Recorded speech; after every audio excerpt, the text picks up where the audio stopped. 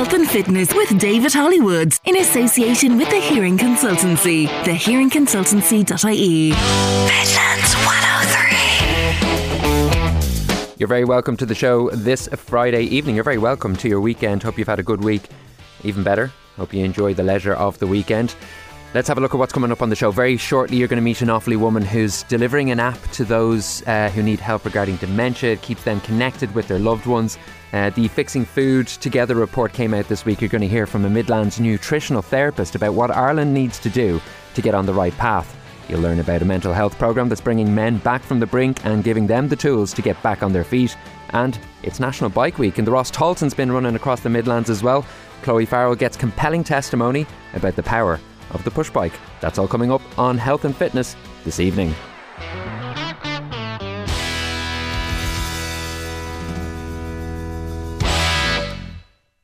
Let's get things started. Niamh Murray joins me in studio this Friday evening. Niamh, thanks for coming in to me. Hello, David. Thanks for having me. Not at all.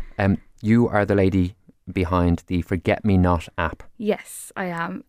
Tell me what it is. So my name is Niamh and I'm co-founder of the Forget Me Not app. The Forget Me Not app is a personalised and bespoke digital memory book for people with dementia. Okay. And the app features three main tools: photos, music and voice recordings, which allows families and loved ones to connect with those living with dementia. Fantastic. You say you were the co-founder, so we should probably give credit to the other co-founder. Yes, we should. So Amy Boyden, who's actually from Cork, I met her while studying in UCC, and we both, have been running the business for a couple of years now, and it's been great. Yeah. Sounds like it's a lot of work as well. Yes, it is, but it's all worth it. It's all worth it. Yeah, I think it has that just like fundamental value to it, which we can touch on what you kind of get out of it down the line in our chat here. First though, I want to find out like what gave you the motivation and maybe like the insight to produce the app? Yeah, so myself and my co-founder Amy both have personal experience caring for those living with dementia. Okay. So both my grandmothers have lived with dementia. So my Nana Kitty, who's still alive, she's living with dementia, and my Granny Margaret, who passed away 2 years ago. So I knew firsthand how difficult it can be to communicate with those living with dementia, and how there kind of can be a bit of agitation on their end. You know, they want to have that conversation with their loved one, but often they can't. And for many years, to bridge that gap, I suppose I was using things like photos and music and singing songs and, reminiscing on the past to make that connection and to create conversation. And I suppose little did I realise that was the basis of a huge body of research on reminiscence therapy. Okay, and that's interesting. I want to talk about reminiscence therapy shortly, but let's talk about what people are going through when in that relationship dynamic between somebody who is who does have dementia and those who are closest to them, their friends and their closest family members, because everybody wants to be there. Everybody wants to be a part of someone's life who they've been with all their life. But it can be so hard and alienating for someone who's going through that. On both sides of the equation, I suppose, like you say, there's the irritation can come into the relationship, stress, and the ability to keep those connections in a way that reduces the stress. I suppose that's in a way what the Forget Me Not app is very good at. Someone who's experiencing dementia in their own time can keep that connection going. Yeah, exactly. And I suppose I experienced that firsthand, and my family did too, and many of the listeners probably have as well if they have someone living with dementia. And it can be difficult because as their mind declines, your relationship shouldn't have to. Yeah. And I think once a lot of people mightn't realise that they do have a lot of memories, you just need to be able to tap into the correct ones. So I think, not to go all scientific, but it's the short-term memory is what's kind of, starting to decline. Sure. But their short-term their long-term memory ability often remains intact. So once you kind of connect in those right memories, you can create conversation, and, you can have so many lovely moments with your loved one that often you mightn't have if you're just going in and, visiting them and kind of, seeing that, the agitation and the forgetfulness. And I suppose it's just kind of overcome that in a way that will benefit both the person with dementia and their family member. it's about getting over the short-term obstacle in a way, because the long-term value of the relationships are still there for the person who has dementia and obviously for the person on the other side of the equation. Yeah, completely. And that's the thing that can often, create agitation, not only with the person, but even the family member, because they're not sure what to do in that situation. So it's targeting those right memories is the main thing for caring with someone with dementia. In essence, is that what reminiscence therapy is then? Yeah, so that is what reminiscence therapy aims to do, but the way the research shows is to do it through sensory prompts. So I suppose you use things like photos, you use music, you use recordings of the past, videos of things to help create and kind of stimulate that brain activity and help the memories to flow again, because often once you actually recall that moment in their life, they will remember it. So yeah, that is what reminiscence therapy is about. It's using those things that a lot of people might have sitting at home, but to use that in a way to create conversation with your loved one living with dementia.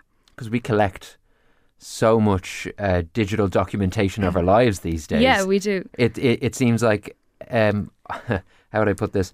I have my qualms about the internet, let's say. Yeah. It's brought a great many developments and a great many problems, I suppose. But this kind of is a manifestation of its best possibilities, that we have the ability to give a loved one a kind of documented account of everybody they know and care about. Completely. So I suppose things, as I said, that I was doing with my granny, like singing to her and showing her photographs, it was all well and good because those things were there, she kept all her photo albums and she was, mad to talk about them. But I suppose we are all so used to, as you said, having that like instant, things on your phone and things like that. And we're used to having that. So yeah, this provides a really easy way for families to practice reminiscence therapy. And it's something that is proven, reminiscence therapy is proven to reduce agitation and to stimulate brain activity. So not only are you, I suppose, creating this lovely moment with your loved one, but you're actually, going to benefit their brain and their brain health.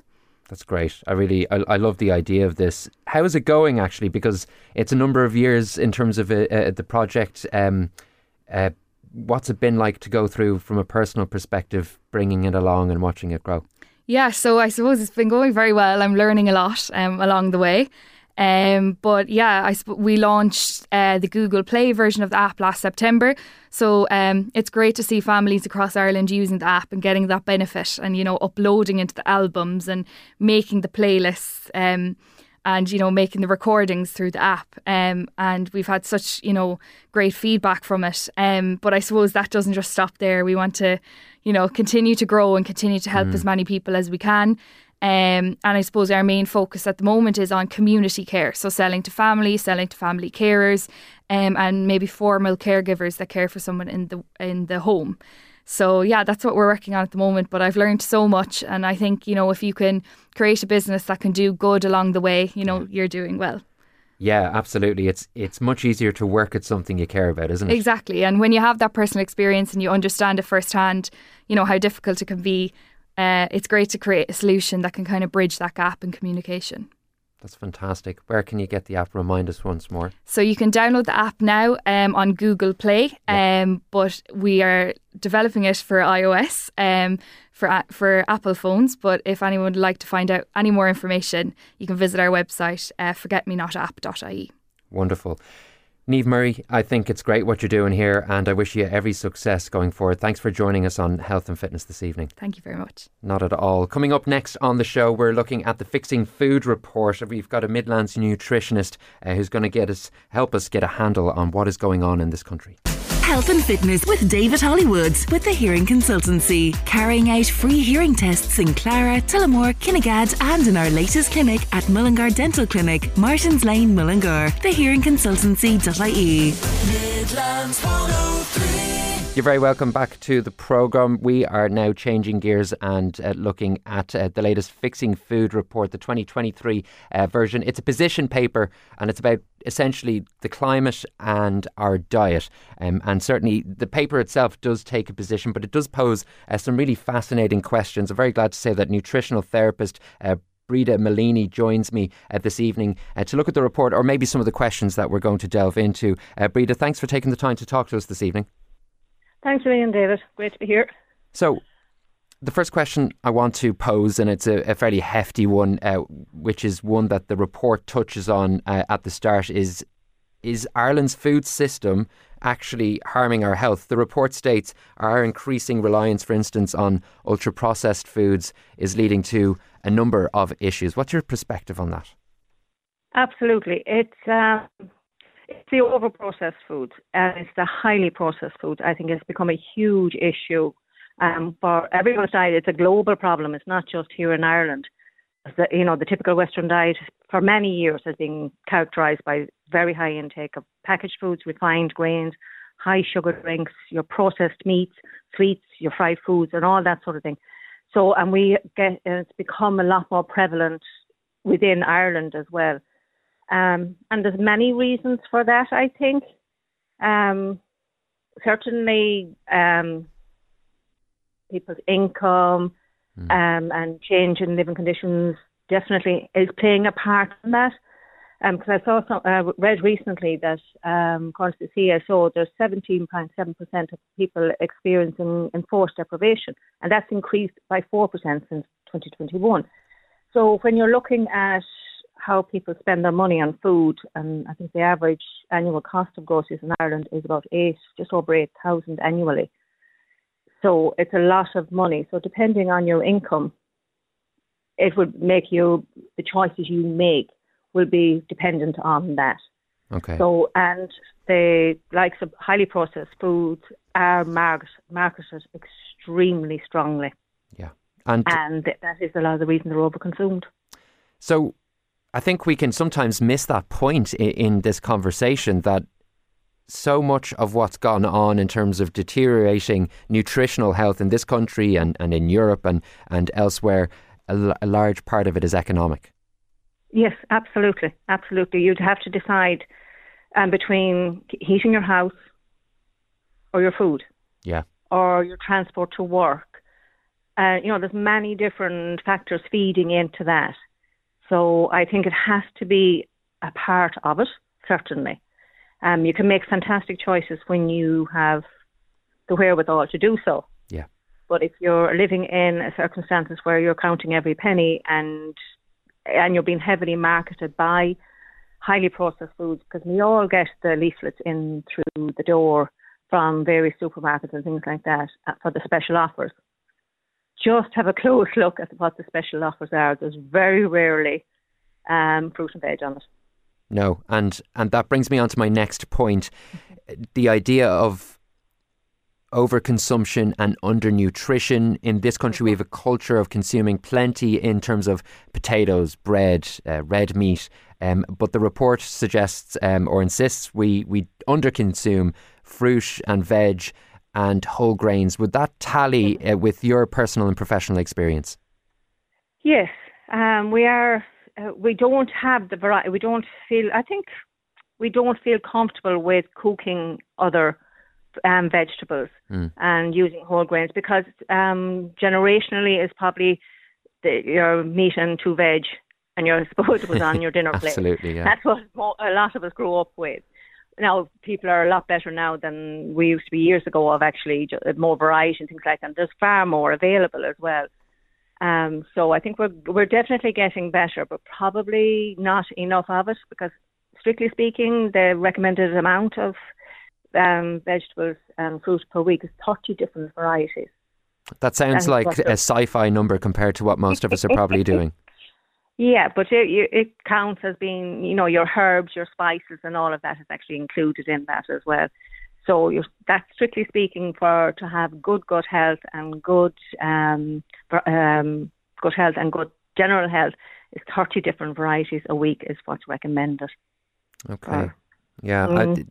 So far what we've touched on, two very interesting things, like we have the awareness, you and I are sitting here talking about it this evening. I don't think anyone listening will be shocked or surprised to hear about the ideas behind a good practice in terms of what to eat in nutrition. But the ability for all of us to be able to do that, it seems to have been undermined or compromised in a serious way, particularly in recent years.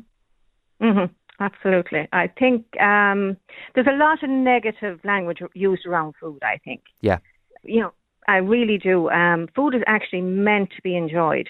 We're meant to enjoy our food. Supposed to be a very communal thing to actually do. Sit down with family for a conversation, all of that, and it's supposed to be enjoyable. We've lost a lot of the enjoyment around food. And I think if we're looking at health, the health perspective of it, there's more to health than just nutrition. Okay. And I know it was mentioned in the report about stress. Yeah. Yeah, and they said that it has a huge impact on hormonal health and also on appetite. So if people are highly stressed, there is a follow-on impact of that on their overall health and actually their weight. So there's a lot of, sorry. No, you're fine. Continue, please. So, when I'm looking at somebody, when I have a client and looking at various things, excuse me, I look at the pillars. You have your nutrition, how they actually sleep. Sleep is a huge impact on weight gain and hormonal health. Do they exercise? What's their movement? Do they actually have a social network? That they actually have friends, that they have family and connection and a community. And a sense of purpose is also hugely important. That we have, that we feel that within ourselves. And then by those things, if all those things are in place, nutrition becomes very simple. That's fascinating, Breda. Just to synopsize exactly what you've just said there, sleep, activity, your social life, your sense of community and the purpose that you have within that life before we even talk about the diet. Exactly. And reduce your stress. Reduce the stress. Okay. In terms of a healthy diet, if we can just hang our hat on a couple of key principles here that might be attainable for people listening who are resolved to go down to the supermarket or maybe even go down to a market this weekend in one of the towns in the Midlands. What are the kinds of things they can do that's manageable and maybe affordable? Okay. First thing everyone should do is make a shopping list. Very good. That's the first thing. Make a shopping list. On that shopping list, just sit down, plan your meals for the week. It takes a bit of practice, there's no doubt about that, but plan the meals for the week. Then your shopping list, that cuts down the waste and it also cuts down the cost. So that's the first thing. Yeah. And, it's a big thing when you kind of say to somebody, you have to change all of this and do all of this. Small changes consistently done is the key. And you don't have to do all a big spell swoop of changes.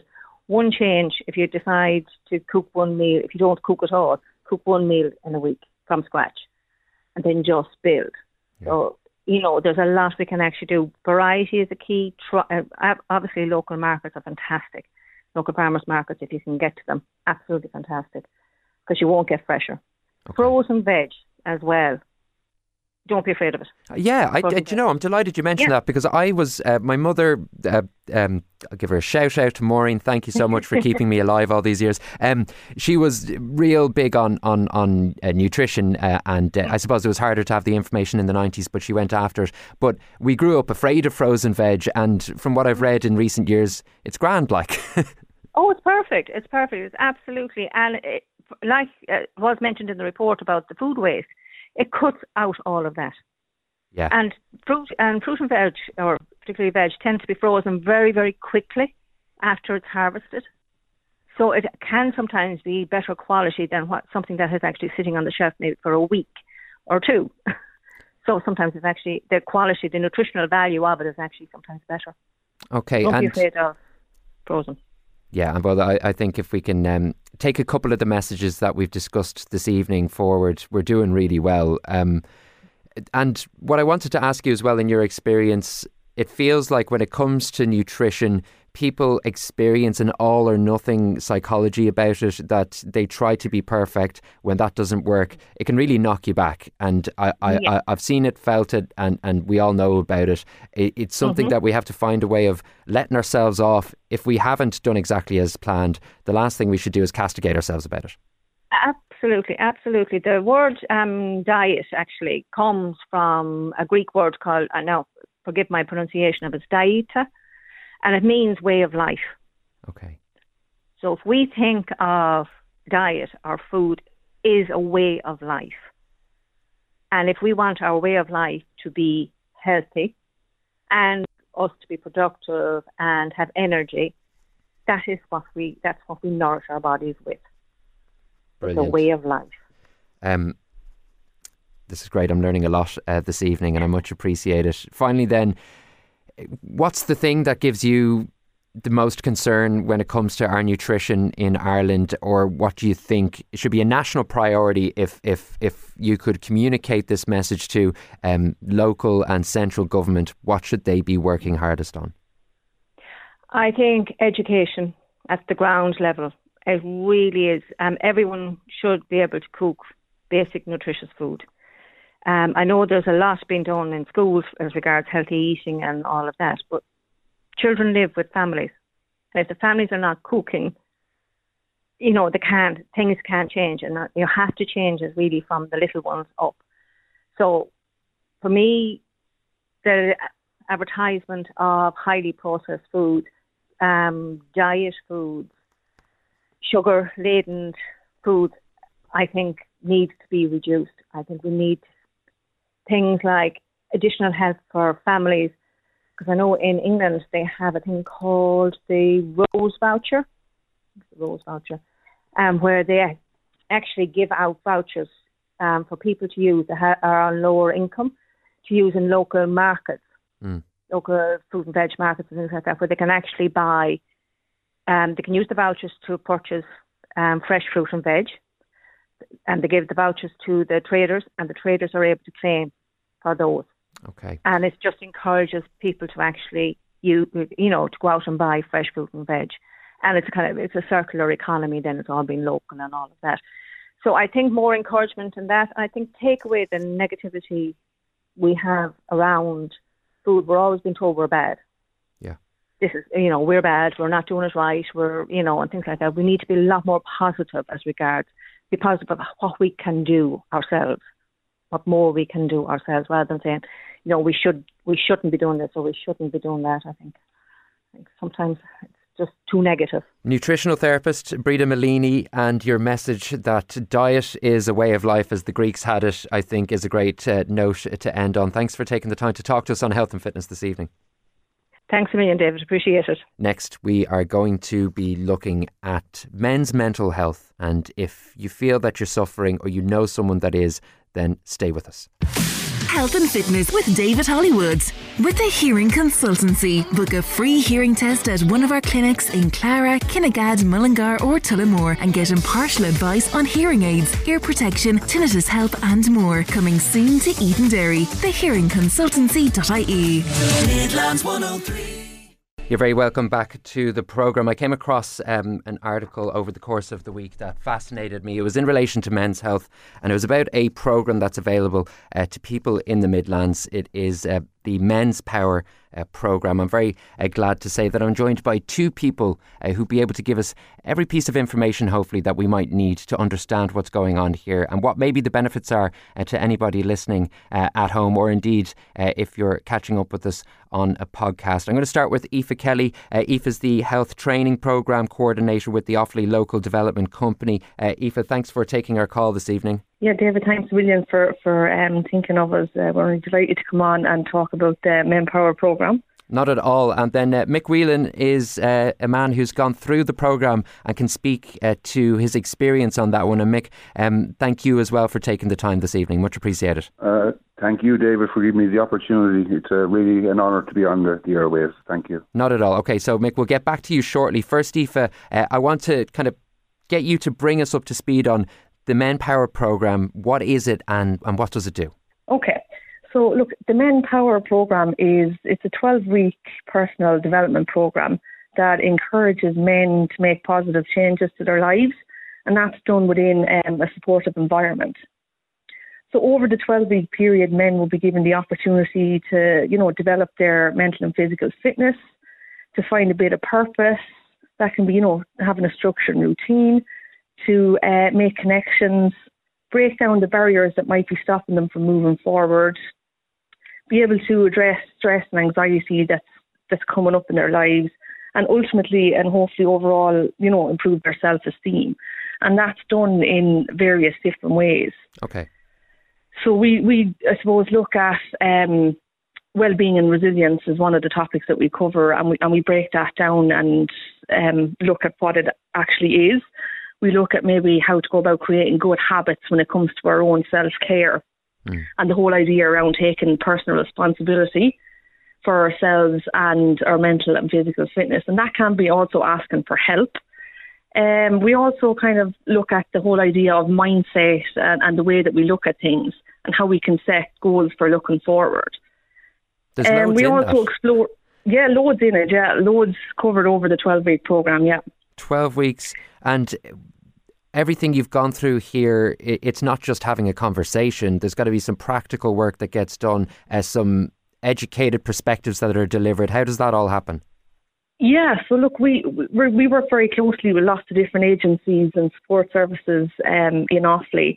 And as part of the 12 weeks, we have a lot of different outside inputters coming in, and they chat to the men in relation to the services that they provide, and they explain how they go about accessing the services. And I suppose they kind of put a face to the name on the organisation as well. And that can be in relation to employment. It can be in relation to getting out there and just maintaining social connection. It can be going back into education. Okay, and how long has this programme been on offer? How long has it been in existence?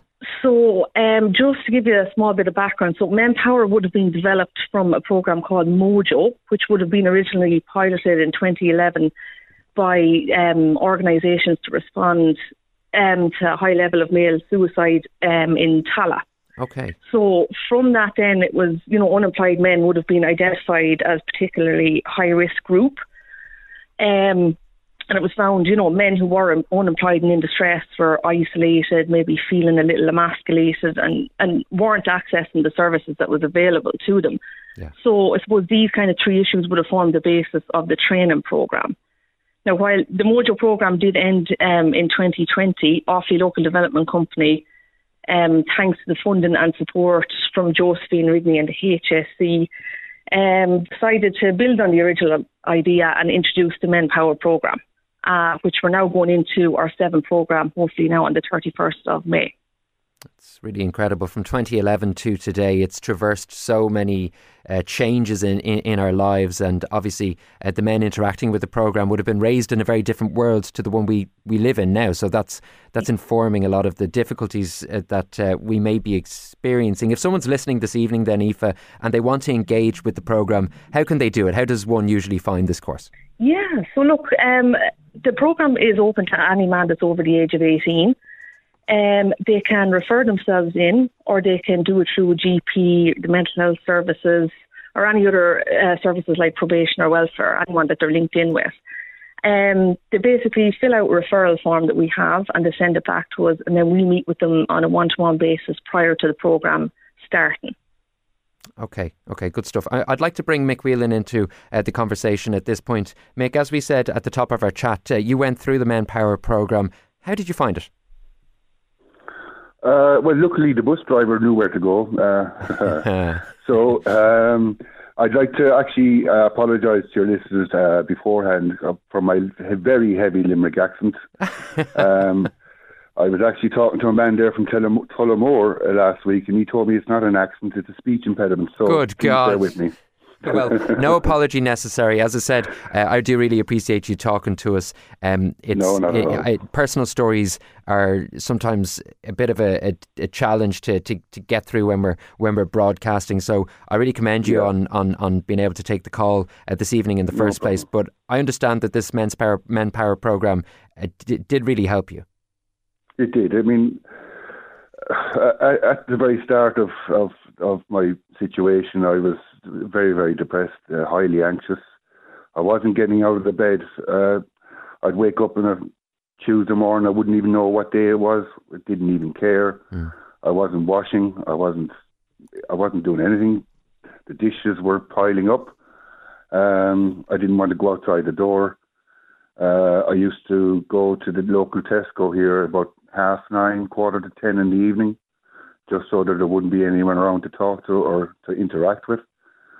I was at a situation where I'd meet a group of young guys coming down opposite me, and I found myself, my hands clenching in a fist and egging these guys on to even touch me or to say something smart. But in my head, this is all in my head, and they'd pass by, and I'd maybe 10 minutes later I would, start hyperventilating, and I'd get home, get to the front door, and start bawling, crying, and that obviously further put me into my bed and a total recluse. I wasn't answering calls, I wasn't answering texts or anything like that. But it was at the time of COVID. I mean, it was the perfect storm, really, when I think about it. Yeah. With the whole world shut down, and to be quite honest with you, I was so delighted when I heard that COVID had closed my work down, because I used to work as a night manager in a hotel in Dublin, and I used to work 7 nights on and 7 off. And of course, I'd never worked 9 to 5. I mean, my circadian rhythm was all over the place, and I was going to bed at 6 or 7 o'clock in the morning and getting up at 5 in the evening, and everyone else around me was just getting on about their lives and with their families and stuff. And I live very close here to a good family here, and I'd hear the kids outside in the playground, and they're laughing and joking, and that's just, I mean, even to this day, David, my eyes, I have so many bags under my eyes. I'm like a luggage trolley. But Mick, you said you the bus driver helped you find this course. Tell me about the moment when you really did find the course. I had gone into my GP. They referred me to the Bannon Centre in Tullamore that's attached to the hospital. And I ended up talking to a lovely lady, Emma Ryan. She was the occupational therapist that took me on. And she thought that the main power would be of good use and good value to me. Okay, and you went through it. What are your reflections about being on that course? Well, the first day I walked in, I had washed, I had shaved, I had picked out clean clothes. I felt already different going in the doors, and of course apprehension and wondering what the other guys are going to be like and everything. But looking back now, it was one of the best things I ever did, and not to put a too fine point on it, it really did save my life. It was the tea, it was the banter, it was the crack, it was just connecting with people that were in a similar situation that really drove home the fact that I thought this was the right place for me, Okay, we are talking to Aoife Kelly, the Health Training Programme Coordinator with Offaly Local Development Company, and Mick Whelan, who has been through the Men Power Programme. If any of the issues that have come up this evening affect you and you need help, there is a 24/7 service from the HSE for mental health supports and services. You can free phone 1800 742 444, and of course the Men Power Programme locally may well be the thing to land on if indeed it's something you can access. Mick, tell me about Charmin Farr. This is an interesting one for graduates of the programme. It seems like a special way to keep in touch with people who understand you, and I imagine with people that you probably trust and feel that they trust you. Absolutely, you made a good point there. I feel totally safe, totally safe and emotionally safe, and it's a total judgment-free zone. Charmin Farr, which translates as men's haven, and that's what it is really. I mean, it's exactly what it says in the tin. It's a haven. And if I could maybe just draw a picture of people out there in their boats and their trawlers going through the storms of life and just trying to maintain a balance. And you look up one day and you see the piers opening up, the harbour, the arms welcoming you in, come in, like the Bob Dylan song, take shelter from the storm, Now, I mightn't necessarily know everyone, because obviously there will be a lot of people going through the Men Power Programme. But we're all there. There's a common thread amongst us all, And again, we can have a laugh, we can have a joke, and plenty of trips. We went to the Dáil one day, we went to Croke Park. We did some fantastic quizzing, some great quiz nights there as well. And I discovered that I am actually quite what will I call it? I'm quite the Stephen Fry when it comes to that, unknown to myself. But I was given the tools and the equipment, from Manpower to be able to go into Termina Far with a lot more peace in my mind and not being nervous or, I don't know, I could interact, I could not interact, it doesn't matter. You're all there on the one ship, trying to go in a good direction. Yeah. And what I found fascinating was the age levels. I mean, I'm in mid-40s, I'm 45, but it's the older gentlemen that I could take great solace with, great experience and stories, Yeah, yeah. And obviously the younger group as well would have their own input. But yeah, it's all very relaxed, and it literally is men's haven. That sounds like a tonic, really, Mick. And thank you so much for talking us through what has been, from your perspective, the journey of a lifetime. Aoife, thank you as well for talking us through the Manpower programme. I hope both of you have enjoyed this chat as much as I've done. I have. Thank you, David, for the opportunity. Next up, we're celebrating Bike Week, which means that you have to get on your bike.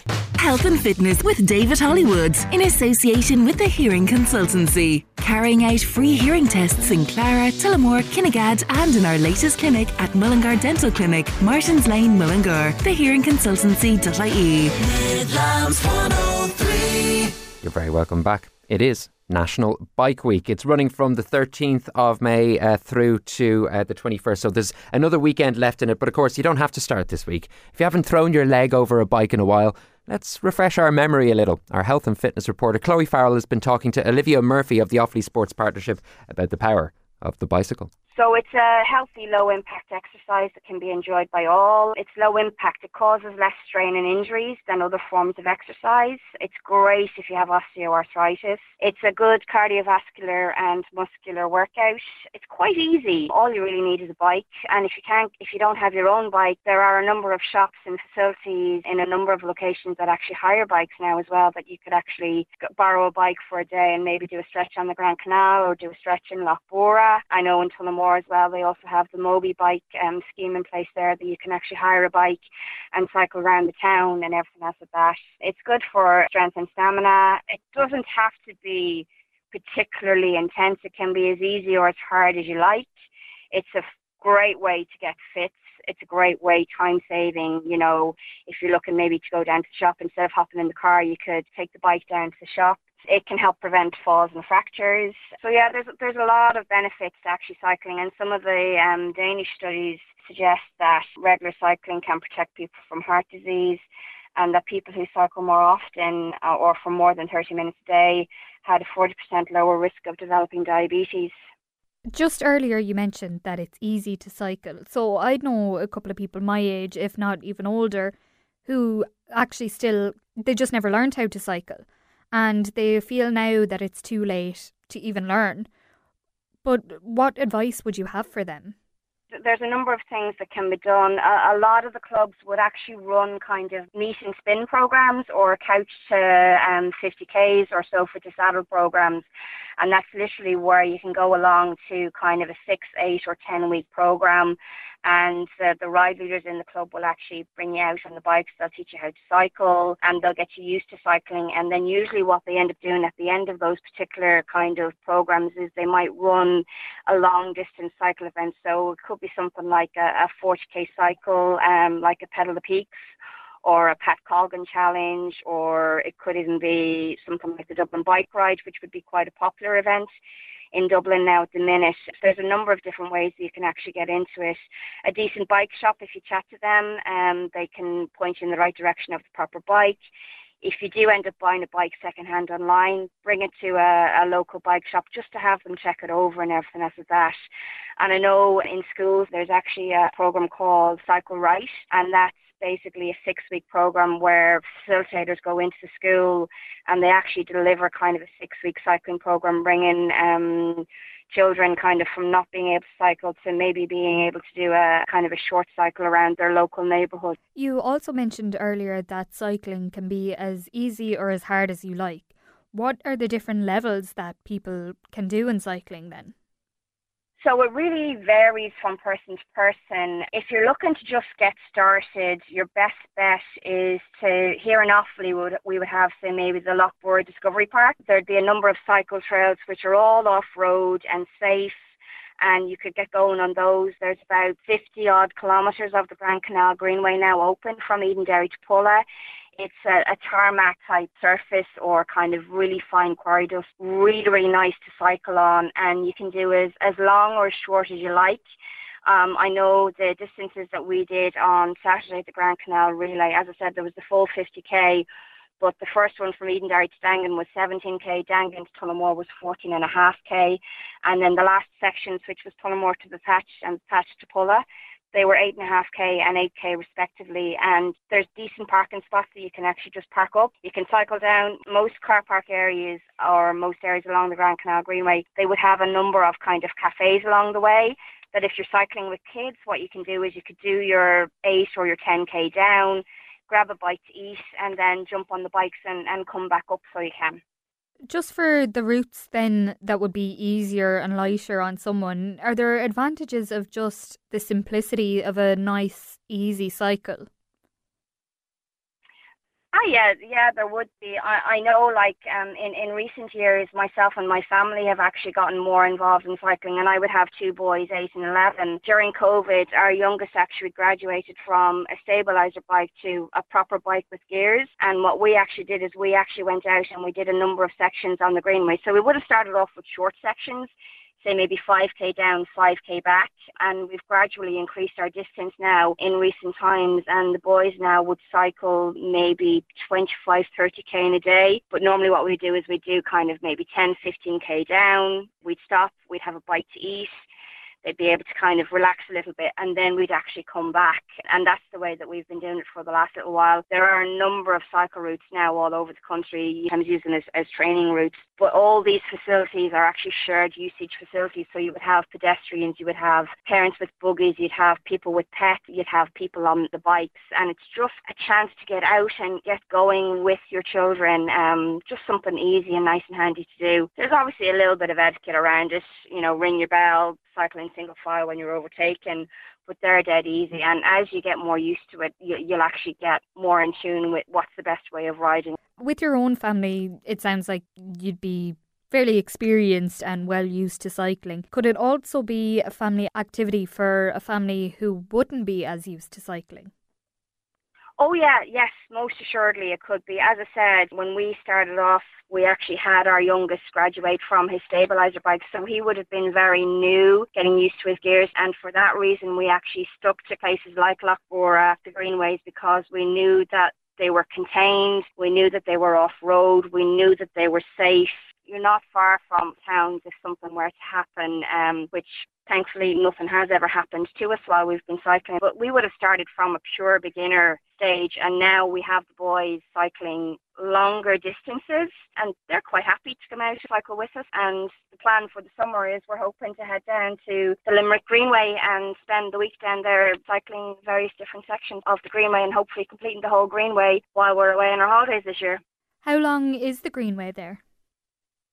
The Greenway in Limerick, I think, is in or around 40 to 42k. Most of the Greenways are generally between 40 and 45 kilometre long. The only ones that would be more longer distance would be the Royal Canal Greenway, and that goes from Maynooth in Dublin down to Longford, and that is about 130 kilometres. And then the Grand Canal Greenway, as I said, that's currently at 50 kilometres, but it is actually being extended out and being extended further down. The existing facilities, so the old canal branch lines or the old railway lines that are no longer in use by the rails or the canal companies, they're actually now being turned into green spaces and amenities for stuff like cycling and walking and running. Why do you personally think that cycling is an ideal sport to partake in, and how did you get involved? I didn't really learn to cycle as a child. I came late enough to cycling. My husband was into cycling a bit, and we kind of got out and got going. And then when we had our kids, it was just something that was easy to do. The expenses, you know, you pay for your bikes, you pay for your helmets, and depending on how good of a bike you want, you can pay substantial amount of money. But if you're just looking for a bike that you can get out and cycle, the type of bikes you'd be looking at would be kind of mountain bikes or kind of hybrid type bike. We kind of just went out, and as I said, we've brought our youngest up from kind of being on stabilizers to actually being able to cycle. So we would have cycled kind of round our home estate and everything else like that. And now, as they're getting older, we're kind of increasing the distances and everything else like that. But it's dead handy to do. You know, you have a glorious day. It just all comes together and all clicks, and it's just really nice to kind of get out and do something with the family that's, you know, you're not racing running to, oh, they've got a soccer match or they've got a GAA match or they've got, you know, a rugby match or anything else like that. It's a lot more chilled. It's more on participation than competition, and it's nice to see so many people actually out and about on their bikes and getting more comfortable getting out on their bikes in the various new facilities that are actually springing up all around the place at the moment. Yeah, and hopefully many more to come. A big thanks to Chloe Farrell, who brought that discussion with Olivia Murphy of the Offaly Sports Partnership to us. That's our lot for another week on Health and Fitness. We'll be back next Friday. We're going to the newsroom, and then it's Joe Cooney with Country Roads. Health and Fitness with David Hollywood. With the Hearing Consultancy, book a free hearing test at one of our clinics in Clara, Kinnegad, Mullingar or Tullamore and get impartial advice on hearing aids, ear protection, tinnitus help and more. Coming soon to Edenderry. Thehearingconsultancy.ie. Midlands 103.